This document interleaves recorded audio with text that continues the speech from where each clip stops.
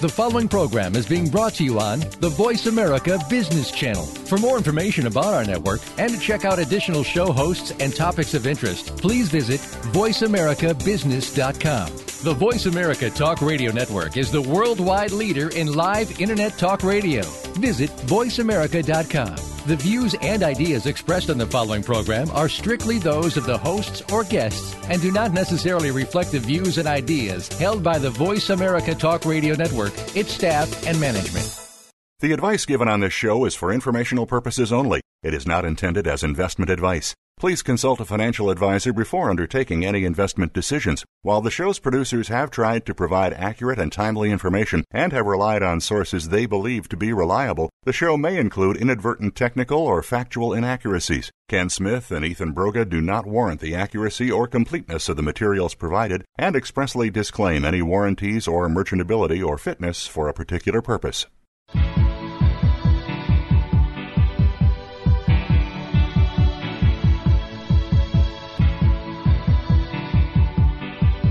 You are now about to take a journey with professional advisors Ken Smith and Ethan Broga on Empirical Investing Radio.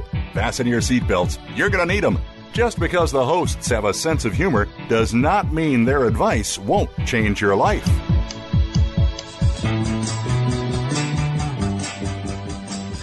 Good afternoon and welcome to Empirical Investing Radio. I'm Ken Smith, financial advisor, certified financial planner with a master's degree in financial analysis. And my co-host Ethan Broga is joining us today. He's also a certified financial planner with a master's degree in financial planning, right, Ethan? That's right, Ken. Head of our investment planning committee at our firm, Empirical Wealth Management. This show is designed to share with professional advisors and individual investors insights on how to make a lifetime of smart financial decisions, whether it be in your investment strategy or your financial planning components of your wealth plan. Mm-hmm. Ethan, why don't you give out our contact information and tell our listeners how we can help them? Sounds good. As always, we can be reached at contact@empiradio.com or here at the office at 800-923-4307. And when you call or email, feel free to just mention Ken or my name in the radio show. If you're an individual investor, as always, we would welcome a chance to help you with your investments. We'd love to have you in, get to know you a bit, and help you build an investment strategy that's more likely to get you where you want to go than any other we can think of. And also, if you're an advisor out there looking to partner with a firm, perhaps you have a small practice now that you've been building yourself and would like to reach economies of scale more quickly, we'd love to talk with you as well. We have developed a great process and infrastructure over the years to help our clients, and we'd love to pass that information and knowledge on to you while you can focus primarily on building your own business and servicing your clients. I think in our practice, our vision, Ethan, is to change the way financial advice is delivered in our industry by putting our clients first and backing with the way that we structure our firm, from the ground up, the way we make decisions about how we conduct research, how we are compensated, the rigor and demands that we put on the educational process of our advisors, making sure that they're qualified, that there isn't an environment where they're being paid to sell products to our clients. So I think it's being a financial advisor in these current times is a very large responsibility that shouldn't be taken lightly, and it shouldn't be something that I see a lot of where people take on this. They come into our profession as kind of a second thought. You know, I spent most of my life doing a variety of odd jobs, and I thought I'll just be a financial advisor and start giving people advice. And not to say that there's anything wrong with changing your profession. I just think that the clients, the investors out there, and if you're an advisor, you should be in a structured system where if you don't have a lot of experience or credentials in doing this, we all tend to have this ego thing that makes us feel like we're smarter. Maybe we did well. It's funny, Ethan, a lot of times when we interview interns for our firm here, they'll come to me and say, well, I won a investment contest in my finance class. Mm-hmm. And I'll drill down and say, what was going on in that contest? Well, we were picking stocks. We had to pick 20 or 30 stocks or 10 stocks. And I kind of crack up because, clearly that doesn't qualify you to refill my oolong tea that I just purchased here, much less manage someone's life savings. Right. So I think a lot of the sales stuff that goes around, and clients being shown, I was telling you, Ethan, that I was driving around on Sunday and listened to one of the local radio stations, one of the AM channels, and there was a purported advisor going on and on about how advisors who embrace asset allocation, diversification, using stocks and bonds and those types of asset classes have done their clients a great disservice, and that her strategy was promising, and I was blown away that she could even say this. So I have a very strong belief that she must be doing some form of insurance product, because I think they're under a different set of regulations than we are with the SEC. They can get away with saying some of these things, but that there's a guaranteed rate, unlimited upside participation, just wild, wacky stuff. And we're going to talk about that on next week's show. We're going to talk about some of these equity-linked insurance products that guarantee a specific minimum rate of return or guarantee your investment, and what's wrong with those. We'll tear them apart, and we're going to have Steve Gouchard on our show, who's one of our chartered financial analysts and one of our lead analysts in our firm. We'll explain with the empirical data why these aren't all they're cracked up to be. Right. And clearly it became apparent to me that this woman who was doing the show, she didn't talk about her experience in the industry or her credentials or education in this. And not to say that that's everything, again, but if you're out there randomly picking stocks because you had a good experience in your own personal account, or you happen to do something with a company, and you probably need to re-examine what you're doing. It's a pretty serious. We take it extremely serious.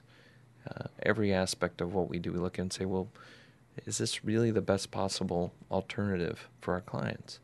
Would I do this in my own account? Would I do this with my mother's account, my father, my grandfather, my wife, my family, those kinds of things? If you wouldn't, or you're not certain, or you're not that confident that you would have put one of your family members into what you're doing, I don't know why you shouldn't be doing it for your clients. Anyway, Ethan, I'm sorry I digressed. It's okay. Yeah. Anyway, you're saying that if you're out there, you want to do the right thing for clients, you want a system, you want to work with some people who've done this for quite some time. I've had a great deal of success for our clients, not because of any magic or voodoo that we do, but because we embrace, we kind of cut through the nonsense and the noise of what goes on in Wall Street, and we embrace the empirical data, the evidence, the academic evidence in terms of what's really worked and what hasn't, what's nonsense. And it's hard to filter that out in today's times. That's true. It's an information overload out there, and everyone's coming with some silver bullet strategy that may have worked in the past short-term period of time, that they want to basically get your money and separate you from your money. And whether it's being, hey, right now, going through, if you had gone through this market crisis and you were one of those investors that got conned by one of these salespeople into leaving or abandoning a prudent, well thought out, diversified strategy with an advisor who was in a fiduciary capacity, to go put your money into a guaranteed annuity or something of that nature, you don't probably realize in the immediate period of time the mistake that you're making. It'll be over the next 20 or 30 years when you start losing to inflation, or some of the unsavory aspects of these, you want to liquidate it early, or other things come and hit you.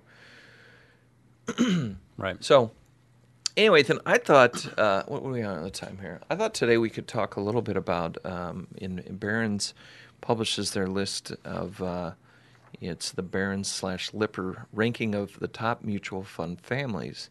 And so this is for 2011. This was published February 5th here, just recently. And interestingly enough, one of the fund companies that we have a great deal of respect for, and we've utilized for several years actually for our clients, Dimensional Fund Advisors was ranked number 1 in their U.S. category, I believe it was, among other fund families. And I thought we could talk about that. And, you know, when I see these kinds of rankings and listings, I get very nervous about what the implications are and what average investors will do when they get a hold, or advisors, actually. I mean, advisors fall victim to this kind of stuff as often probably as many individual investors do. So I'd love to talk about that, Ethan. I think it sounds good. Alrighty then.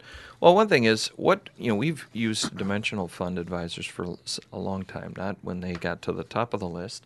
And the CEO of the company, as you read through the article, the Barron's article, David Booth, he even said, I'm surprised. I don't expect to see our fund family or any subset of it to be on a year-over-year basis.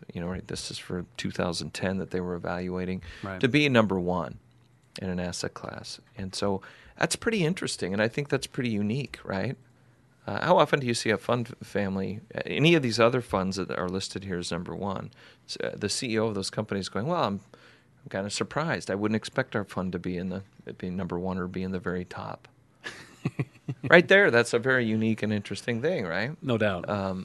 And there's a reason for that, because Dimensional Funds, which was founded back in the 80s, when Eugene Fama's very heavily involved in the day, and he's a professor at the University of Chicago, and started publishing research back in the 60s on what became the efficient market hypothesis. And it's become very well known and broadly discussed and debated. There's a lot of controversy over the implications of the efficient market hypothesis. But in general, what he and guys like Ken French and David Booth and Rex Singfield and other guys that were involved in the company, and it was interesting because we had Roger Ibbotson on, and he sits on their board of directors, actually. Right. So you have some really bright academics who are working with Dimensional, and not only the key guys are the board, but they also have very smart people working for them, if you've had a chance to meet any of them. And what's interesting about them is they started to document with the research that was being done on small company stocks. And that was one of the things Fama was looking at. And French, they published a paper in the early 90s. But they actually launched a microcap fund, which was really small companies back in the 80s, early 80s. Yeah, 81, I think. And their general idea was that research done by other academics previous to them even showed that, hey, small companies tend to have a higher rate of return than larger companies do. So they began to really build their niche launching strategies that did the best possible job of capturing those small company returns. They also found and did research that showed, well, value companies tend to do better than growth companies for very specific reasons. These are as asset classes, not individual, hey, I have to pick the right small companies or the right value. But if we have a good methodology for dividing the market up, those entire groups of stocks do better. Ethan, let's pause. We got to take a quick break. We'll come back. We'll pick up on this and talk a little bit more about Dimensional and this Barron's top fund family article. Sounds good. We'll be right back.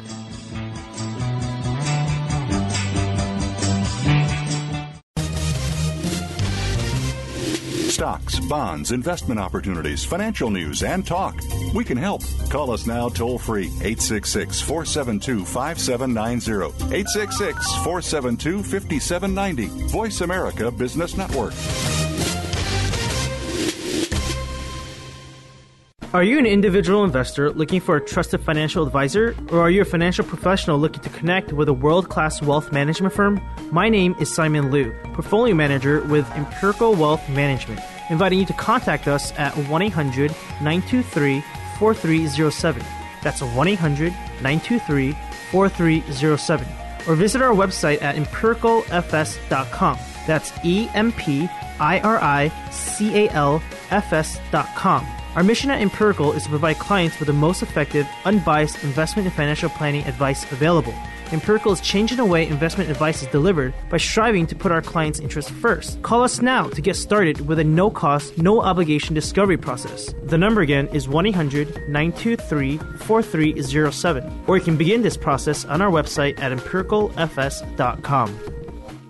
The incidence of autism has increased at an alarming rate. Approximately 1 in 150 children are affected by autism, giving autism the undesired ranking as the most prevalent childhood developmental disorder in the U.S. 67 children will be diagnosed today. That is nearly one child every 20 minutes. Autism One, a conversation of hope, brought to you by Enzymedica, hosted by Terry Aranga, illuminates how right now there is more reason than ever for individuals with autism spectrum disorders and their families to have the best hope for the brightest future. Autism is treatable, and given appropriate therapies, children are recovering. With well-known researchers and doctors, members of Congress, and expert service providers from a wide range of disciplines, Terry offers interviews and insights highlighting the progress in areas related to autism spectrum disorders such as biomedical research and treatment, communication, education, and behavioral modalities, sociological and philosophical issues, and legislative advocacy and insurance concerns. Autism One, a conversation of hope, broadcasts each Tuesday at 9 a.m. Pacific on the Voice America Health and Wellness channel. Autism One,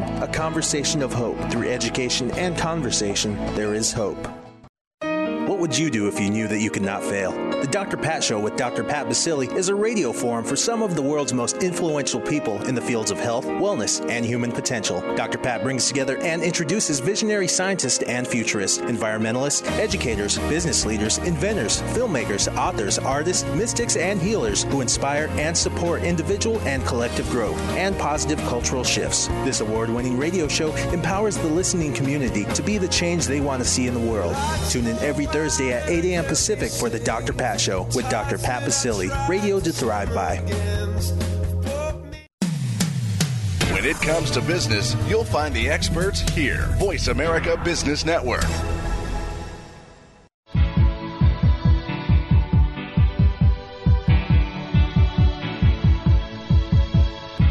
You are listening to Empirical Investing Radio with Ken Smith and co-host Ethan Broga. To call into the program with a question or comment, please dial 1-866-472-5790. That's 1-866-472-5790. You may also send an email to contact@empiradio.com. Now, back to Ken and Ethan. All right, welcome back to Empirical Investing Radio.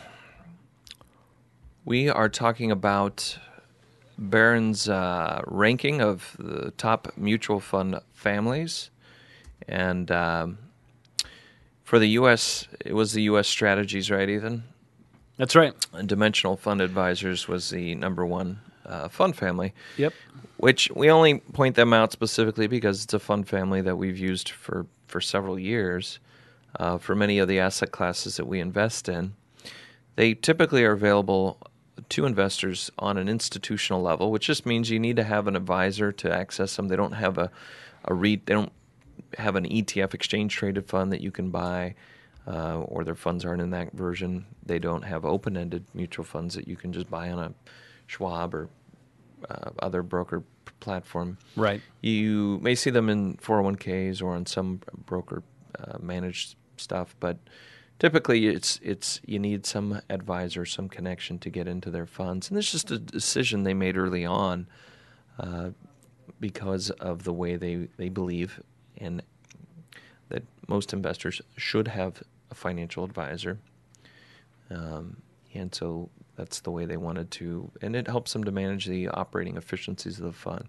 Because as we've talked about, a lot of times investors are pulling money out of the market when the market's gone down and putting tons of money in the market when it's at a peak. Right. And so the kind of the fickleness of the average investor out there pulling money in and out can make certain strategies very difficult to keep an edge on the cost efficiency.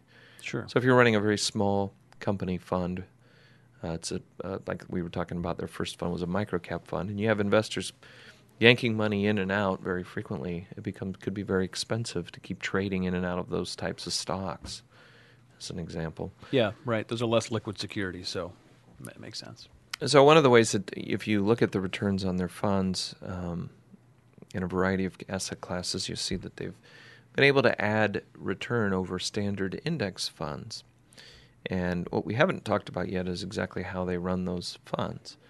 And one of their key tenets, as David Booth quotes in this Barron's article, is they believe in massive amounts of diversification, in essence. They believe in investors should be very, very diversified. And across their strategies, the different strategies they have, they'll have exposure to 13,000 stocks, which is a lot of stocks. So this comes back to, well, why did David Booth say, I wouldn't expect to be, in the top, in number one fund family or in the top of performance? They tend to be in the middle of the pack. And yeah, in any 1 year, you expect them. In fact, David Booth points out in the article, I expect to be on average, slightly better than average in any given year. So it is a bit unusual to be the top performer in any given year, just because they have such a quantitative approach. In other words, there's no active management in the traditional sense going on there. right. So and they have such high levels of diversification. It's more akin to index style of investing in that sense. They have literally hundreds or rather thousands of positions in many of the mutual funds. So to be at the top of the performance pile is pretty amazing. Right. So this kind of goes to and I think this is a very, very key component of investing that investors should tune into and try to grasp if possible. But a guy by the name of Bill Sharp, a Nobel Prize winner, he's published a lot of research, but he's wrote a paper called The Arithmetic of Market Returns. And basically what he was saying is, hey, everybody who's invested in the market, together as a big group, we will get market returns, minus the expenses that we incur to invest. Now, at some point, if I own an index that owns all the stocks, I will always get market returns minus the expense of that index. However, in any 1 year, for example, you'll have several thousand managers out there trying to beat the market by picking stocks. So instead of owning all the stocks in the U.S. market, they'll own a handful or a sample of those stocks with the goal of trying to beat the stock. And they can't all beat the market, right? So everyone who's out there picking stocks or holding a set of stocks, a subset of the market, should have, may have in their mind the idea that, hey, I'm going to beat the market by doing this. But the problem is that we can't all be above average. That's right. So there's going to be those investors who do better than the market average or the market as a whole, and those who do worse, minus their expenses. So what Dave is saying is, hey, when we're building incredibly diversified strategies, in any 1 year, we'll tend to fall somewhere in the middle of the pack. It's over longer periods of time, and this isn't covering a longer period. It was only a 1 year period that they ranked the fund families. It's over a longer period of time that middle of the pack strategy winds up being in the very, very top of strategies. So if you said, geez, if we looked back on the microcap fund that DFA runs in a very diversified way, from the life of that fund to now, if we compared it with all other microcap managers, which there were very few back then, they're going to be in the very, very top 10% of performance. So it's pretty unique. I think it's a concept that I think a lot of people don't get. Why would I? And the active managers out on Wall Street and the brokers and all these guys say, hey, you don't want to be average. There's so many funds out there that beat the market. Why would we waste our time being average? And you may be listening, and you may be one of those advisors that you honestly believe that you're adding value to your clients through the either stock selection or you're picking managers, whether it's a mutual fund or a separate account, in which their goal is to beat their particular index, or you're using index funds, but you're engaging in some kind of a market or sector rotation strategy with the idea that you're going to be able to interpret the oolong monkey tea leaves better than the next guy. Right. The problem is we may all feel confident, we all may be pretty bright, but it's that very confidence and that very intelligence that makes markets very hard to beat. So this ties back into what FAMA was doing early on. So you say, well, DFA, they created these funds that were capturing return premiums that they had identified should come with small companies and value companies. But a continuation of that research, or at the very beginning of it, was, hey, we're not going to try to beat markets or beat the indexes in these areas by picking stocks, because that's a fool's game because of this arithmetic of the market discussion we're having here. We'll do far better for our investors if we efficiently capture the returns of each of these asset classes that we build. Now, what other concepts does research or the academic work, the empirical evidence show us? Well, it was, hey, we might want to be in foreign markets, not just our home country. Just as we wouldn't want to own our stock portfolio to be all in Microsoft simply because we live in Seattle, right? Right. There's no extra reward, and risk isn't going down because you and I happen to live very close to Bill Gates. I mean, maybe you're in his neighborhood. I'm not. But what I mean by that is, we're here in Seattle, and it doesn't lower the risk. So why would we or increase our return over someone who lives in New York that buys Microsoft? Japanese investors probably learned a pretty tough lesson. For several decades, they've had pretty poor returns, but they've had a 70% home bias. 70% of their portfolios are greater. We're in Japanese stocks. U.S. investors have that same bias. Sure. So what we're saying here is that DFA has built a set of funds that were based on these research principles that have nothing to do with Wall Street's agenda of churn and burn, create commissions, underwriting, bringing investments public or underwriting investment securities, all the bad stuff that goes on. What they're trying to do is say, hey, this is how capitalists work, capital markets work. How do we extract the greatest amount of return with the least amount of unrewarded risk out of these portfolios? So we don't accept. What scares me about these articles, Ethan, is that for the average person who might read this, or advisor, what's the implication? I mean, what are they insinuating by producing this report, Ethan? You tell me. Well, obviously, most folks interpret this information as, hey, I need to go load up on DFA funds right now. Now's a good time to be in DFA funds, right? For the U.S. part, right? Yeah, right. And then they have the ranking for the emerging and foreign parts and bond parts, right? Right, exactly. Which is a bit of a risk, right? I mean, you don't want... Typically, being flooded with money is a good thing, but for these funds, maybe not so much. Might eliminate or be difficult to manage the potential inflows. And that's partly why I'm sure that DFA has the propensity to usually work with advisors in these types of things to help control the cash flows in and out of these things, or acts as a spigot, as it were, a little bit, to help control the flow. Right.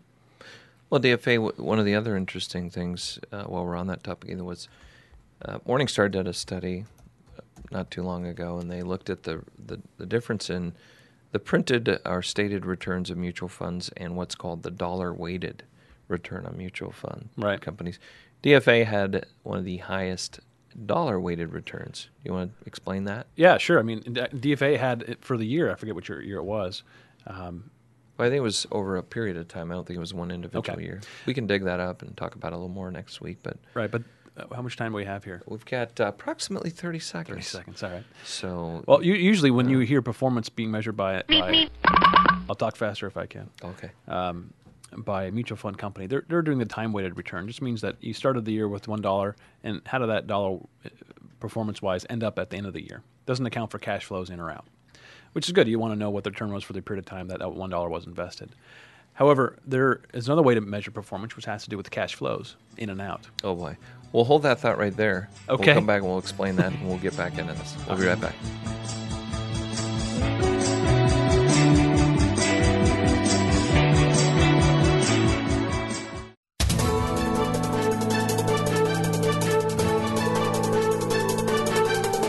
Whether the market's up or down, or if you're looking to improve your portfolio, our experts are ready to talk to you. Call now. Toll free, 866-472-5790. That's 866-472-5790. Voice America Business Network.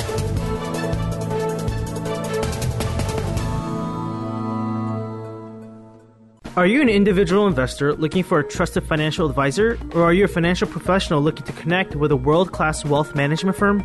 My name is Simon Liu, portfolio manager with Empirical Wealth Management, inviting you to contact us at 1-800-923-4307. That's 1-800-923-4307. Or visit our website at empiricalfs.com. That's EMPIRICALFS.com. Our mission at Empirical is to provide clients with the most effective, unbiased investment and financial planning advice available. Empirical is changing the way investment advice is delivered by striving to put our clients' interests first. Call us now to get started with a no-cost, no-obligation discovery process. The number again is 1-800-923-4307. Or you can begin this process on our website at empiricalfs.com.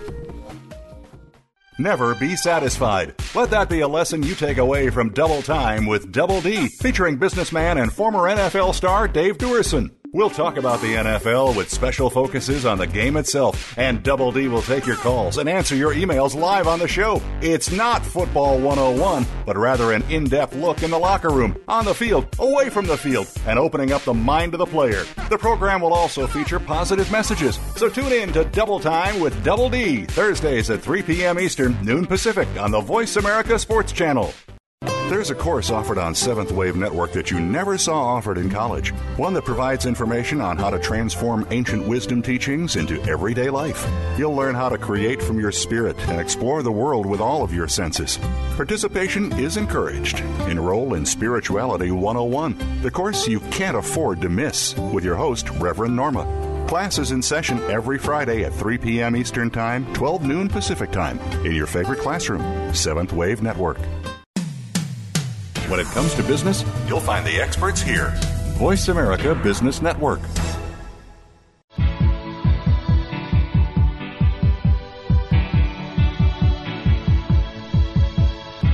You are listening to Empirical Investing Radio with Ken Smith and co-host Ethan Broga. To call into the program with a question or comment, please dial 1-866-472-5790. That's 1-866-472-5790. You may also send an email to contact@empiradio.com.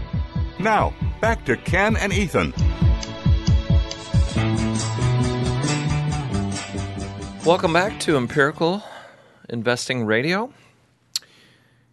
We are talking about the Barron's ranking, Barron's Lipper ranking of top mutual fund families, and really trying to getting into the part about what is the meaning of all this, Basil. What does it all mean? What does it all mean, Basil? And so I had asked Ethan, my trusty sidekick Ethan here, hey, what are they implying? What's the implication of this article, right? And we were saying that, well, for most people, it would be like, hey, I think I might want to invest some money with some of these top fund families. That's how it usually works, right? Right. A big old headline comes out and, hey, top mutual funds of 1990, whatever, or 2010. And that makes people want to buy the magazine, and probably it means there's going to be an inflow of dollars usually to those top funds. That's right. And our view on that is, hey, we've been using, Dimensional came in number one for the U.S. strategies, and they tend to be pretty highly ranked across the global strategies as well. Yeah. But our view is we're using them, and we've used them for, I don't know, almost a decade. Not because they were on some top list. If anything, the fact that they're on the list makes me more nervous than solidifying what our use of the fund.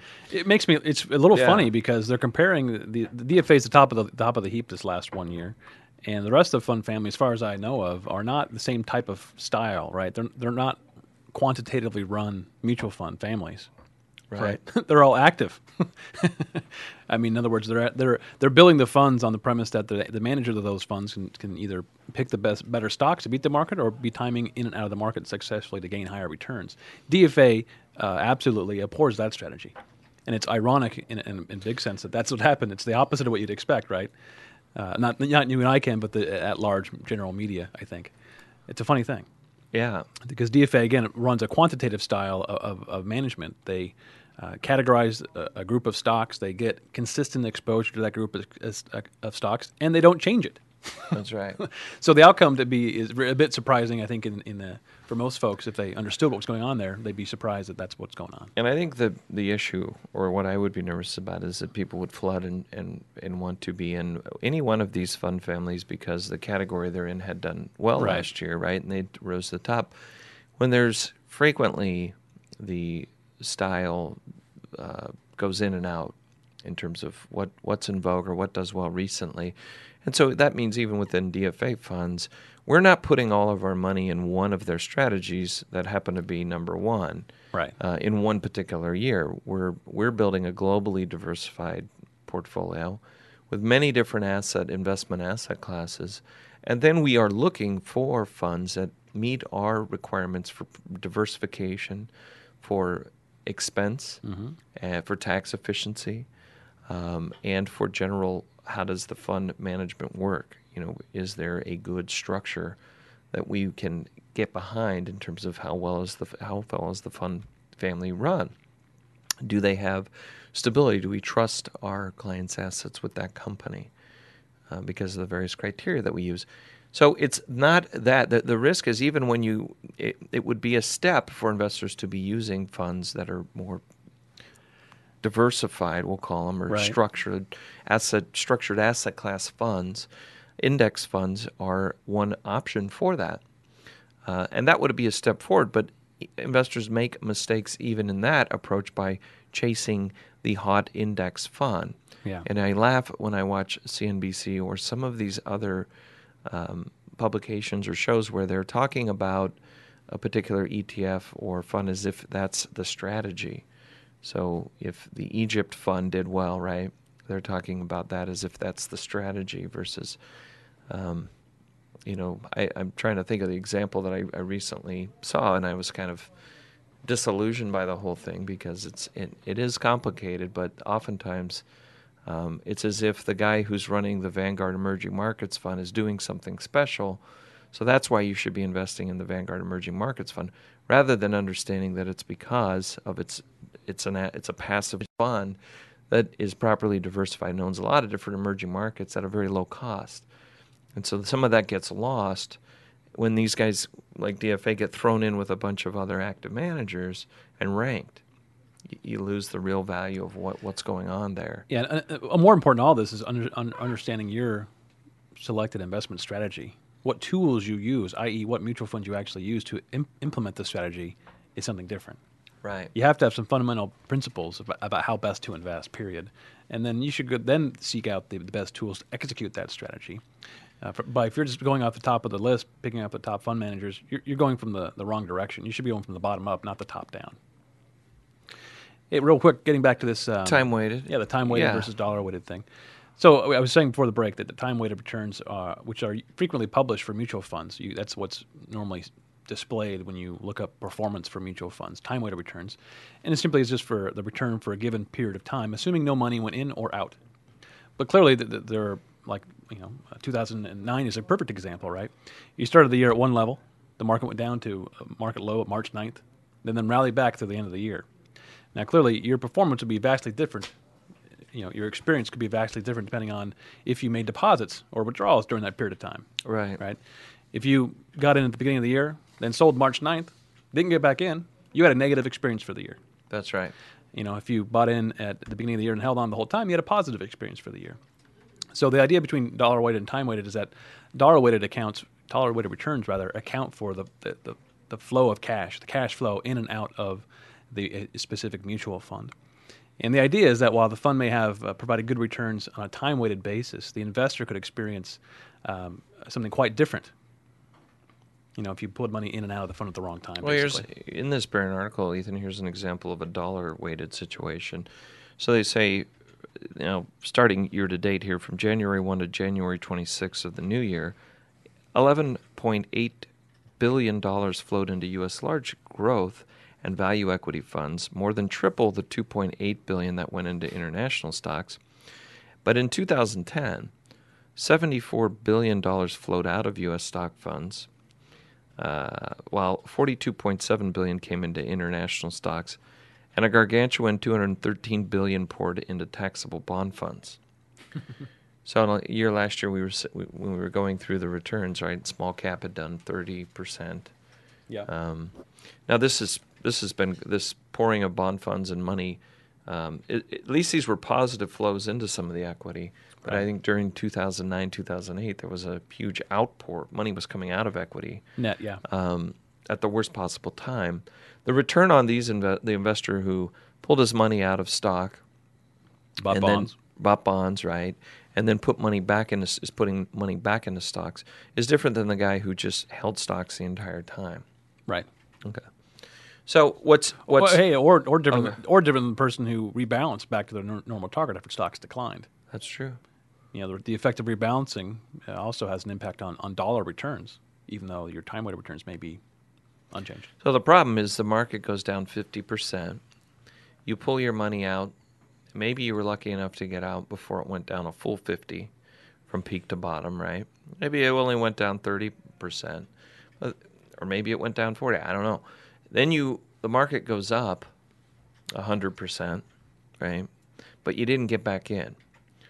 So basically, from now to then, if you've sat in cash this whole time, right?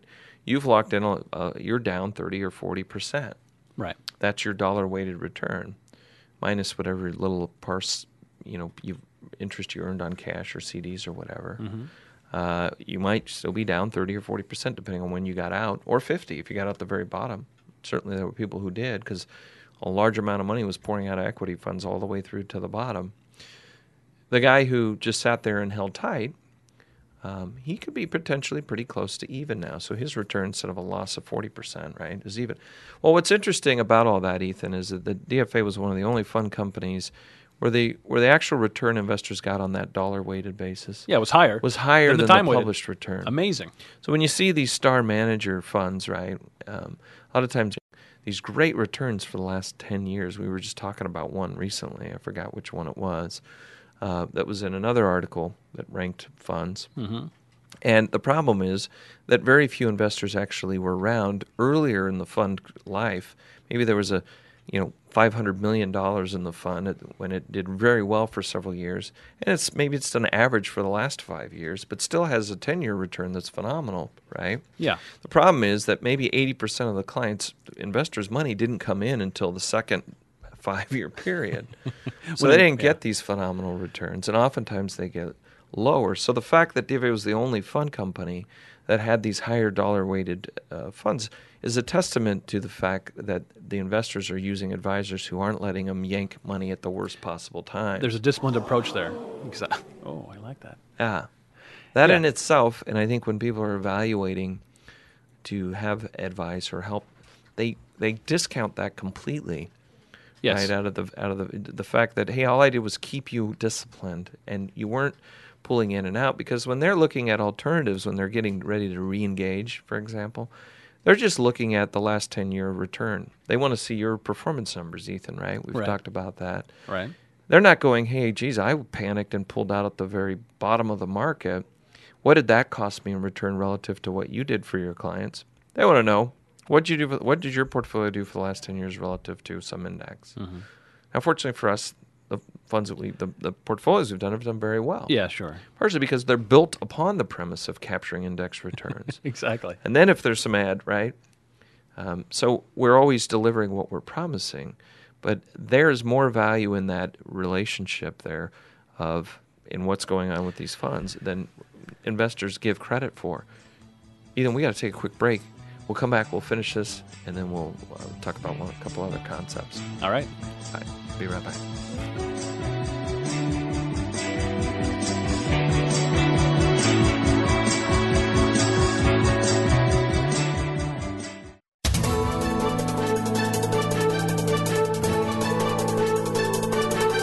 Whether the market's up or down, or if you're looking to improve your portfolio, our experts are ready to talk to you.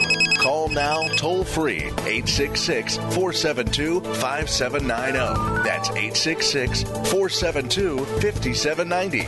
Voice America Business Network. Are you an individual investor looking for a trusted financial advisor, or are you a financial professional looking to connect with a world-class wealth management firm? My name is Simon Liu, portfolio manager with Empirical Wealth Management, inviting you to contact us at 1-800-923-4307. That's 1-800-923-4307. Or visit our website at empiricalfs.com. That's EMPIRICALFS.com. Our mission at Empirical is to provide clients with the most effective, unbiased investment and financial planning advice available. Empirical is changing the way investment advice is delivered by striving to put our clients' interests first. Call us now to get started with a no-cost, no-obligation discovery process. The number again is 1-800-923-4307. Or you can begin this process on our website at empiricalfs.com. Spin It with Chuck Foreman has a spin on so much that's going on. It will be hard to fit it all into the promo. We'll talk about the weekend games, what to look forward to, hot topics in the news. Spin It old school, which gives a back-in-the-day approach from Chuck. A no-spin zone where Chuck gives an unbiased opinion and lets you do the same. Chuck will be taking us around town and around the world with news, happenings, and more. It's football, news, and happenings. Tune in for Spin It with Chuck Foreman, Tuesdays at 2 p.m. Eastern, 11 a.m. Pacific, on the Voice America Sports Channel. Holistic living is nutrition for not just your body, but your mind and your soul. Holistic nutrition goes far beyond the foods that we eat or the supplements that we take. Discover natural means to heal your body and regain your innate healing powers. That's Holistic Living with Tina Marie Jones on the Voice America Health and Wellness Channel, live every Tuesday at 10 a.m. Pacific, 1 p.m. Eastern. Tune in for your weekly dose of good holistic living. From the boardroom to you, Voice America Business Network.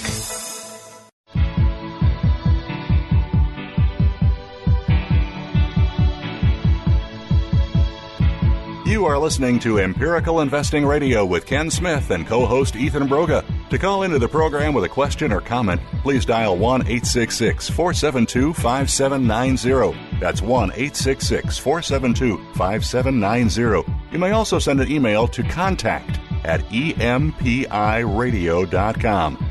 Now, back to Ken and Ethan. All right, welcome back. Empirical Investing Radio. If you want to give us a buzz, call us here at 1-800-923-4307. That's 1-800-923-4307. You're welcome to ask for Ken or Ethan. Yes. And Ethan, if you do, give us a call and you have, some questions about your personal situation, we can help you wherever you are in the country. That's right. We're willing to do a free overview for you and proposal to show you how we'd invest the money. If you give us a call and you have a question that we wind up reading on the show or any of that kind of stuff, we'll give you a free book. Right. We have a variety of investment books we recommend. So it's all good times. You can visit our website, www.empiricalfs.com. Ethan, let's get back into the mix here. All right. One quick question. Should we be talking, we talk about these detailed issues and things that I think are very important, but then I see other people who do programs like Susie Orman and this guy that, I forgot his name, Dave something, that Ramsey. has written books. Oh yeah, he's popular too. But there's another guy who's written he's the latte factor guy. Oh yeah.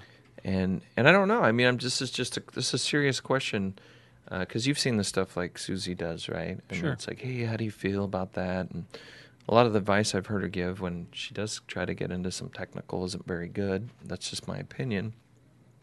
Not all of it, but a lot of it.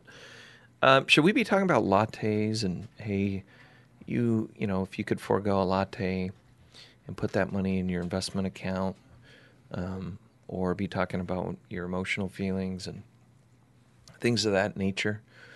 Is that better than what we're doing? And I'm not trying to make fun of the stuff. I mean, there's a certain part of the market I think that's useful for. If folks need help saving money, well, yeah, then talking about having not buy a latte would do that. I mean, are some things common sense? Like, hey, in order to retire, I should be, even though people aren't doing it, do I need to tell you to forego a latte and put money into your investment account, or have a bunch of emotional stuff that doesn't have much to do with financial planning or investing? Is that what's going to get me on TV and get me my own program? Well, I think chairs around the room like to crazy? some extent, probably, because there's a lot more people that need that type of help, probably in terms of numbers, sheer numbers, than not. Maybe, right? I mean, Yeah, the audience for Susie Orman might be 100 million people. We're really Susie. or 200 million. Who knows exactly how many people? But it's probably a broader audience. There's a wider net there of people who can relate, probably. Right. So it's a different angle. I think it's a different part of the Like there's a guy, different demographic. there's another guy, and I don't remember his name, but he's also on, maybe it's CNBC, but it's on the weekends, and I was in the airport or something and watched him, and he is a self-proclaimed money guru, and he just said, well, I made a bunch of money doing stuff, and so now he has a show on TV there, and he wears glasses. Do you know what I'm talking about? It's like on CNBC. And so you watch it, and he does all kinds of, advice about clipping coupons and those kinds of things. Oh, I see. Or just general, hey, you should. There's a lot of talk. Hey, these are different ways not to get scammed, and identity theft and credit and all that kind of stuff. I mean, should we be doing that? Because I think it's a different audience. I Yeah. think folks who are spending time, clipping coupons or that sort of thing. Not that that's at all a bad thing. It's just they're a different stage of life probably than the folks we're probably typically working with. Yeah. They're more people who, hey, I need to find ways to save. Where we're more we help people who have already saved money. Right. People who have $700,000 in a number of accounts.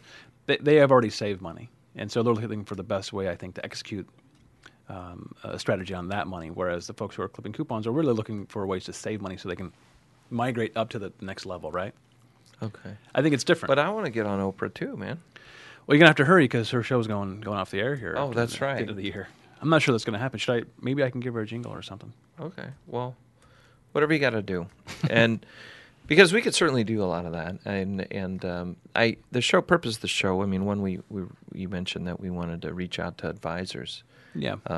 We'd love to help individuals, but we never really felt that, hey, we're going to be out here getting flooded with calls, no matter how profound and intelligent and brilliant your ideas are.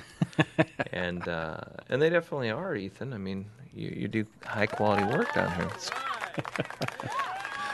Well, they're not as that's very nice. sensational. I wish you'd get a little more angry and throw things around. That's true. I Stuff tend to like stay pretty even keel about stuff. Yeah. Usually. Yeah.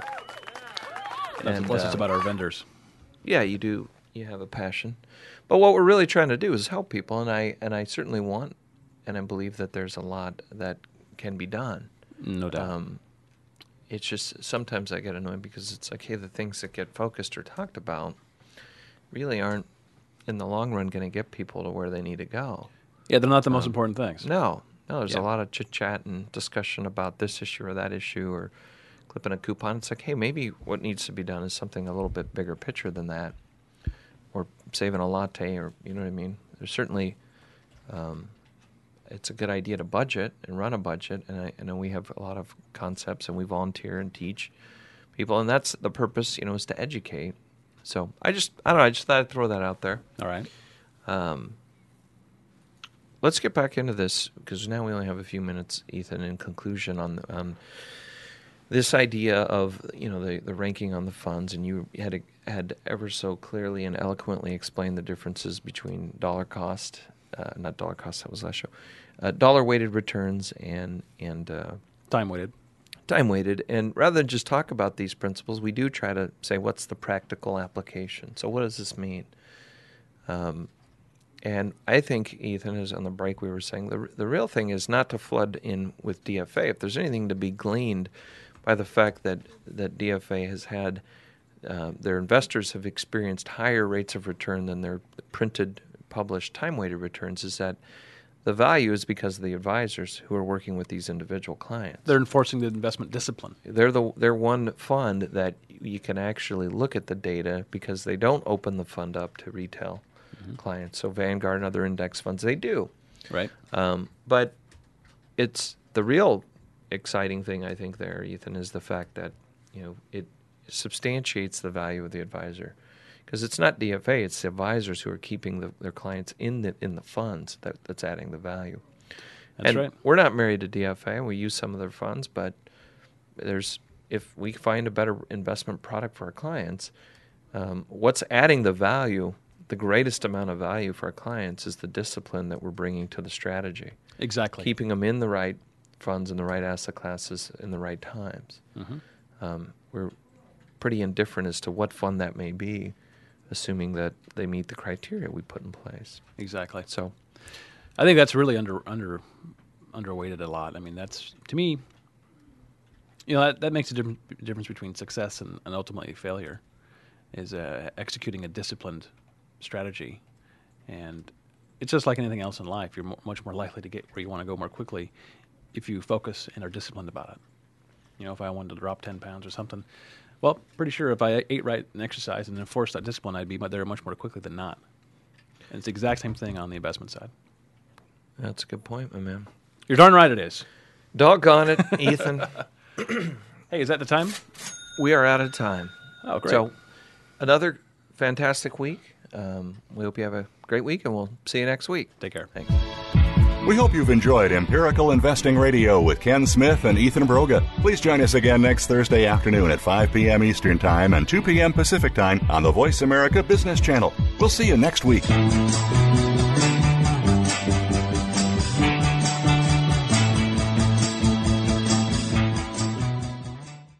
The advice given on this show is for informational purposes only. It is not intended as investment advice. Please consult a financial advisor before undertaking any investment decisions. While the show's producers have tried to provide accurate and timely information and have relied on sources they believe to be reliable, the show may include inadvertent technical or factual inaccuracies. Ken Smith and Ethan Broga do not warrant the accuracy or completeness of the materials provided and expressly disclaim any warranties or merchantability or fitness for a particular purpose.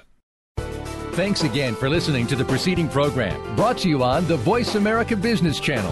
For more information about our network and to check out additional show hosts and topics of interest, please visit voiceamericabusiness.com. The Voice America Talk Radio Network is the worldwide leader in live Internet talk radio. Visit voiceamerica.com. The views and ideas expressed on the preceding program are strictly those of the hosts or guests and do not necessarily reflect the views and ideas held by Voice America Talk Radio Network, its staff, and management.